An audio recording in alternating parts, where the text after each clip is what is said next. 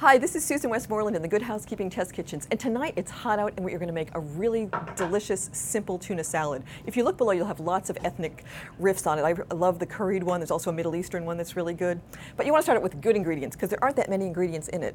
And when you go into your fridge and find celery that sort of wobbles like this, it's not so great. But if you remember back to chemistry class, remember that trick with the blue dye in the celery? You can see how it drinks up the water. So if you do that with clear water, you won't have to give your children or your family blue celery, and you will crisp the celery back up. You can do it with carrots as well. This is kind of a whippy carrot.